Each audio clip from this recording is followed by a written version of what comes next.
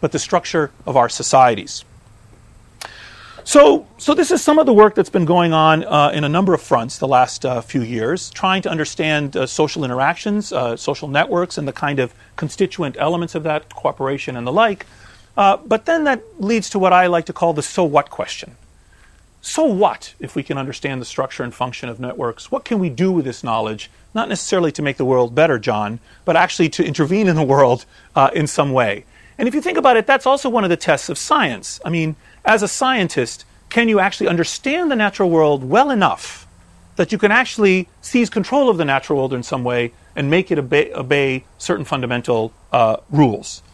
So I'm going to close with some summaries of a few experiments that have taken place over the last couple of years, and then a kind of broader set of kind of a bigger idea as a final point. So let me just summarize a few pieces of work that are going on in my field that I think are very cool at the moment. So the two broad categories of work. One category of work is, can we manipulate the structure, the topology of the network? Can we take control of the nature of the ties between people and drive the network to desired states?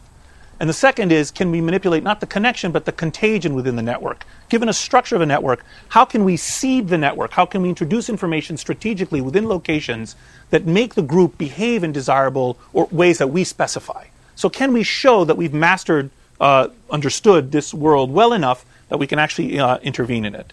So one experiment that was done by a former postdoc of mine that was published a couple of years ago now is this, and I have to show you this image. So this is an experiment. This is an experimentally constructed networks. There are two networks in this image. I don't know if you can see it. There's just no way you could describe these two networks. Both of these networks have 128 people in them. And in both of these networks, each person is connected to exactly 6 other people. Okay? So if you talk to the human beings in these networks and you ask them, how many friends do you have? They would say, I have 6 friends. And every one of them in both of these worlds would say, I have 6 friends. They cannot tell the difference between the two worlds which they inhabit. Okay? Now I'm going to ask you, suppose I'm going to infect the person, the yellow dot that's up here, with a germ.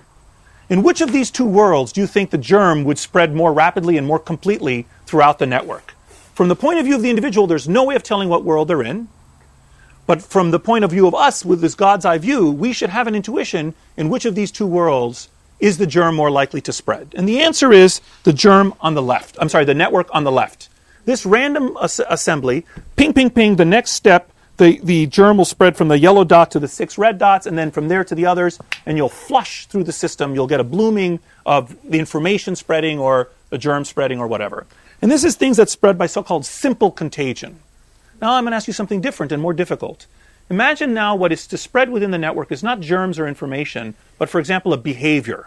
For example, smoking cessation or cooperation, something more complex. It turns out that the world on the right is the world that is more conducive to the spread of such phenomena. So the topology of the network, which can be seen from above, is what's relevant to whether or not these group-level properties can emerge and be sustained. So this was an experiment that was done to show that. We did an experiment, and I won't show you any more images. We did an experiment in our lab where we recruited over 2,000 people online, and we brought them into these virtual worlds, and the subjects played a public goods game with the people near them, a kind of cooperative game with those around them, who they were randomly assigned. And then we controlled in that world whether or not people could rewire their networks.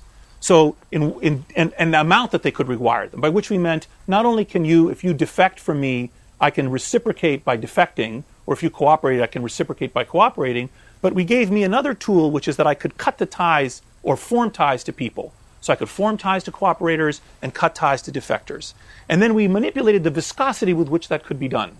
And what we found is that actually we could control the amount of cooperation that emerged in this group of people by specifying the rules of interaction. If we allowed people to rewire their ties just the right amount, then cooperation in the group would appear above and beyond and independent of the individuals themselves and their own tendencies. So we can elicit from the group a property, namely cooperation, by controlling the nature of interaction. Second experiment. A number of other experiments have been done with contagion phenomena. So given a structure of human interactions in an African village, in a trading floor, in Wall Street, in schools in the United States, whatever the setting is, can you strategically introduce information in such a fashion that you can get people to behave in particular ways? It was just a paper published by Matt Jackson and Esther Duflo a couple of weeks ago in Science looking at microfinance. So if you want to get the adoption of microfinance in a setting in India, who do you target so that if you get them to use the microfinance, you get the most spillover and the most rapid diffusion of innovation? Another nice paper that was done by my colleague James Fowler, and all of the work that I've done that I'm describing today, virtually all of it has been done jointly with James. James had a beautiful paper a year ago as well, in the last year in Nature, where they randomly assigned 61 million people online to a voting intervention, and were able to show that actually showing people a very seemingly trivial stimulus drove not only the individuals themselves to be more likely to vote, but their friends to be more likely to vote, and their friends' friends to be more likely to vote. So we showed a spread of civic mindedness to 2 degrees of separation within this massive experiment done with 61 million people. In fact, it's estimated that an extra 300,000 people turned out to vote on that election because of James's experiment. Actually, our democracy was improved because of the scientists actually doing their work in that particular occasion. There's been some other nice work on product adoption using experiments online. How can we get people to adopt products? And we're in the field right now doing some experiments in Honduras where we've mapped the networks of 32 highland villages in Honduras, and we're trying to see if we can only reach 5% of the people, which 5% should we reach so that we get the whole village to change its mind about clean water and nutrition outcomes. And we're randomly assigning the villages to different targeting algorithms. In some villages, we pick 5% of the people at random. In other villages, we pick them according to one targeting algorithm, and still another according to another targeting algorithm. And we have very promising results from this study. There's also a sense in which you can now use networks, and there's been some nice work done in the last year or so summarizing my field, whereas now, instead of introducing information into the system, you think about networks as kinds of sensors, extracting information from the system. So, for example, if you think about it, just a moment ago, we cultivated the intuition that if you target information to particular individuals, they're going to be more spready, more able to spread whatever it is that's happening in the network. Now let me ask you to think about this, since I can't use slides. Imagine a network, and so there are little nodes, and there are ties between them. And most of you probably have an image that in the middle there's a kind of jumble, like Christmas tree lights. When you open them up after a year, and there's a thick knot in the middle, and there are these little tendrils that spread out to the edges. That's what a network kind of looks like. And imagine that I could ask you, you could be a person in the middle of that and have 4 friends, or you could be a person on the edge of that and have 4 friends. Now a deadly germ is spreading through the network. Who would you rather be? The person in the middle or the person on the edge? Person on the edge. You have the intuition that the person in the middle is going to be on more paths through the system. You can formalize this mathematically, and is going to be more likely to get whatever's spreading through the system. This very simple idea was an idea that we exploited by recognizing that if we could identify who were central people in networks and passively monitor them, we would have an early warning system for epidemics. So the epidemic curve is a classic S-shaped curve that goes up like this. That S-shaped curve should be shifted to the left in central individuals compared to random individuals within the system. So if we can find ways of identifying central people using big data or other techniques and monitor them passively or actively, when we observe a spike in central people, it means that an epidemic is about to strike the population. This can also be done with economic information or any kind of information that spreads through the system. We were able to show that this works with an outbreak of H1N1 flu a couple of years ago now. And in the last year, we also showed that it works on Twitter. I know 9 days before anyone else, James and I know, 9 days before anyone else, what's going to be popular on Twitter 9 days from now. Because we see it spiking in the individuals that are particular topological locations within the network.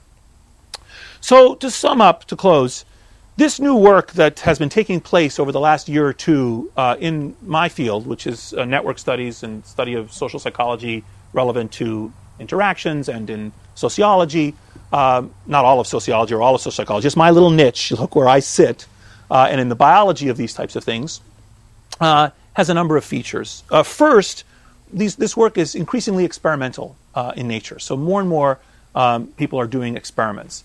This move to experimentation is a kind of rediscovery of a tradition of experimentation in the social sciences. We always did experiments, but beginning in the 1950s, I think we became partly besotted with regression models. Psychology is a bit of an exception because they kind of consistently have done experiments.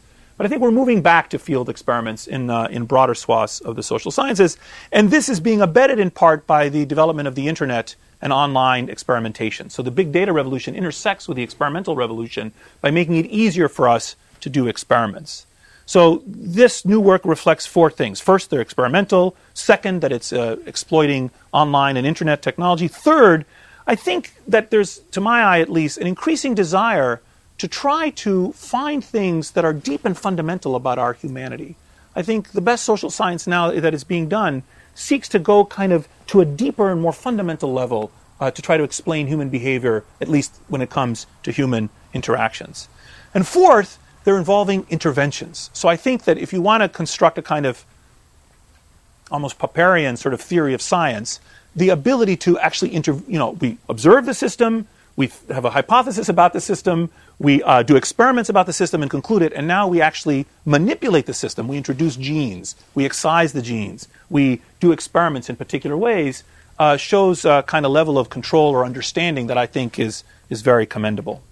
So collective behavior has always captivated people's interests, but I think in the last couple of years we've been making phenomenal progress in understanding what I would regard to be, well, for me at least, that which is the key aspect of our human nature, which is our interactions with others. Thank you.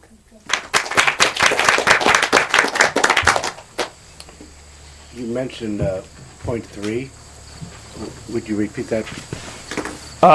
Something that I think transcends individuals, something that's very deep and fundamental, but that transcends individuals. You mentioned humanistic or something. Say that again? Did you mention humanism? Or I didn't mention humanism.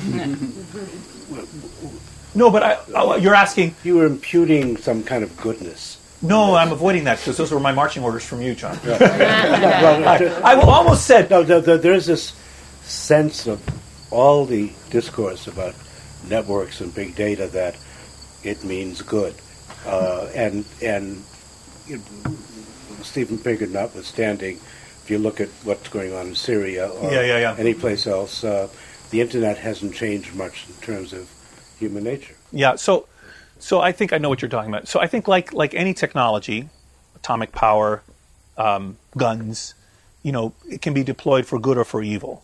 So I've been highlighting or imagining some ways in which a better understanding of social interactions can be exploited for good, but it can also clearly be exploited for bad. Now, this bad could be getting people to buy products they don't need. It could be whipping up political fanaticism. Actually, if you understand networks, you can be much more effective at fostering Nazism. Actually, there's a way in which you can think of extreme political ideology and how it takes root in populations, how you would go about structuring populations precisely to reinforce these kind of extreme ideologies. So there are all kinds of bad things that you can use the same technology for, and I am not unmindful of that. But, I mean, the things we're trying to do, I would think, we're trying to increase cooperation and make people healthier and increase economic development in the developing world and everything else that Sendel and everyone else here is trying to do. So, yeah. Lori. So I can't help but ask the psychologist question, which is, I think, a chicken and egg question, which I'll illustrate with chickens. So imagine you ran your network analyses on chickens. I don't know what chicken networks look like. Someone's done that, by the way, but really? Go on. But I bet they don't look like humans, right? No, they don't. And so, Elephants and of course, do. Oh, and I think the primate, the stuff we're getting out of Kaya Santiago suggests it looks really notey too.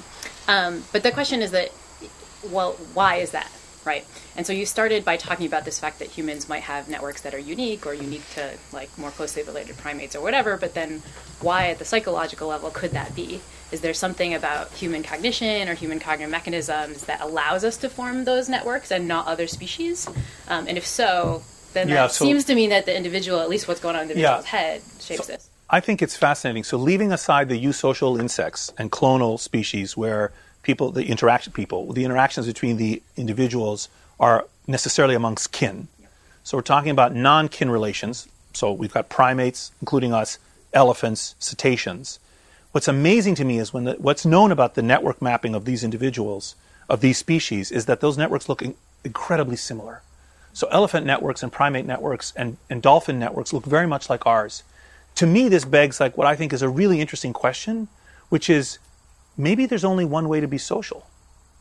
I mean, why would that be the case in the natural world, that whenever we go looking at social species, leaving aside the eusocial insects, would they have evince these network properties? Because the last common ancestor between us and whales is 60 million years ago. So the whales clearly have evolved this independently, and with elephants about the same. So they're converging, I think, by convergent evolution on a similar solution, not about a bodily phenotype, but what I would call, and James and I are calling, an exophenotype. So think about this. Why is it that if a spider evolves bigger mouth parts to capture more prey, we think of that as a kind of evolutionary adaptation. But if a spider evolves the construction of a more elaborate web that basically achieves the same thing, we don't necessarily think of that as a phenotype. Well, actually we should. So let's start thinking of it as a phenotype. Spider morphology is a phenotype. If that's true, by a few short leaps, I could get you to believing that social network construction is a phenotype. My manipulation of the social world to construct a network around me, I would argue, is no different than the spider's manipulation of the physical world to construct a spider web around it. So first. Second, picking up on your point, what's amazing to me is that dragging with it, or not necessarily dragging with it, walking along with network structure are all these other things. For example, mirror self-recognition.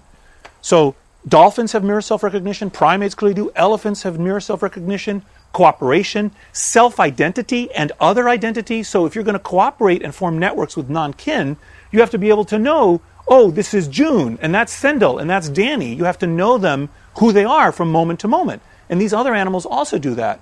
So there's this suite of features that seems to be necessary and go together for the construction of social worlds. And then just to follow up, then that raises the chicken and egg. So do you have to be the kind of cognitive creature who can do X, Y, and Z, and then you're like, oh, I'll talk to June, and then boop, the network forms? Or does the network form and that creates this crazy selection pressure to have these mechanisms to do it? I think it's both. Yeah. I think what's happening is I think that our social life and our biological heritage are in a conversation across eons.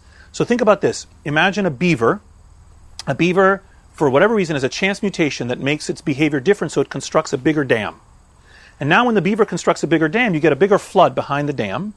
And so now across time, those beavers, ideally to exploit the greater linear perimeter of the pond that they've created, which gives them more foraging opportunities, needs bigger lungs. So the beaver now has to, because of the behavioral change, has to start evolving bigger lungs to be able to be underwater more to explore this perimeter, or bigger flippers, or whatever beavers need to be effective, okay? Well, I think humans are like that, actually. I think we have little things where we begin reworking the world, the social world around us. I think that creates selection pressures on our brains and our cognition, makes us social. The more social, cooperative, mirror self-recognition, all that other stuff we do, the more able we are to create these webs around us, and it feeds back on itself. But what's so interesting to me and James about the social world is that unlike the physical or the biological world, which God gave us, as material is around us, we create the social world. So we create the selection pressure that then feeds back and contorts our minds and contorts our bodies. That's what I think is happening. Yeah, June. So you were talking about your interest in contagion, and I know earlier we talked a little bit about emotional contagion. And I'm just wondering, to what extent do you think the spreading of this phenomena is going to vary depending on the type of network we're talking about, whether it's specifically, I think of, offline, more in vivo interaction, and now with, the social media networks growing and ever increasing, and the degree to which you're expressing emotions in these two domains is radically different. So one of our arguments has been that emotional contagion, in which we're very interested, there has to be some relationship at stake. So my emotional response to my child in pain, or my colleague in pain even, depending on the colleague, is very different than my emotional response to a stranger in pain. Now, I still have empathy, and I like to believe in sympathy for the stranger in pain, but there's clearly something about it. Plus, it's also different to see the person in pain than to read about the person in pain. So A, the nature of the social tie, B, the visibility are crucially important. However, I think that you can transmit emotional states to a lesser extent, but still through online interactions. Like if you get a sad letter from your sister, you're going to feel sad about it, even though it's a printed word and not quite as powerful as seeing your sister. And we have an unpublished paper, which I think I can talk about very briefly, which we we exploited weather variation as an instrument. So we looked at all the residents of New York City, and if it rains in New York City, with Facebook mapping of the whole country, their Facebook friends in cities outside of New York is affected by the weather in New York City, 2 degrees removed. And so we did this, I won't go into all the details, but we did this in the econometrically proper way, and so we can discern in a kind of quasi-natural experiment, to the extent that you believe the literature that weather affects people's moods, which there is a nice cottage literature on this, you can use that as a kind of what's known as an instrument to kind of identify these effects in online between online friendships. Yeah, that's a question. So, like all models, there's a certain degree to which you're abstracting, and that's a sort of a necessary feature of modeling, right? You're going to take some stuff out. But, and I think you've highlighted something that's right about psychology, which is that we don't spend as much time thinking about what friendship is for. There's been some assumptions about it being for exchange and so on, and you have a different proposal. But, so just to connect it up to some stuff that we've been thinking about, I mean, one thing that seems to be important in our data about friendship is that the nodes aren't equally weighted. And so the amount of time and the degree to which I'm close to my first friend is really different from my fourth and fifth friend. And so what I'm really curious about is, first of all, as a technical matter, how easy it is to build things like that into the model. Because just for the record, my suspicion is it's going to be really important. And it might even change your pathogen dynamics. Yes. Because if I spend a lot of time with one guy, for sure. Right? Yeah. So as a psychological matter, that seems like a reality which would be very cool to build into these sorts of things. And again, as an empirical matter, we're finding that there's a relatively nice function that one can use to map these things. So, is the future of this kind of work weighted edges? Yes. Yeah. So everyone's moving to, not everyone. I mean, there's a big move to weighted graphs, exactly for the reason you're describing. So every tie can get a weight now. So you can describe not just the nodes. In fact, ties can become just as complicated as people. How long has the tie been lasting? How intimate is the tie? How frequent do you see the person? What's the vector? Do I say you're my friend, or you say I'm your friend? And so you can begin to have all kinds of detail which are highly relevant, and you can so weight the ties and use a variety of methods which allow you to take advantage. And it falls mostly as you would predict, right? So just as you suggested, people with whom I spend a lot of time are more important pass through the network when it comes to germs, for example. Thank you. Thank you so much.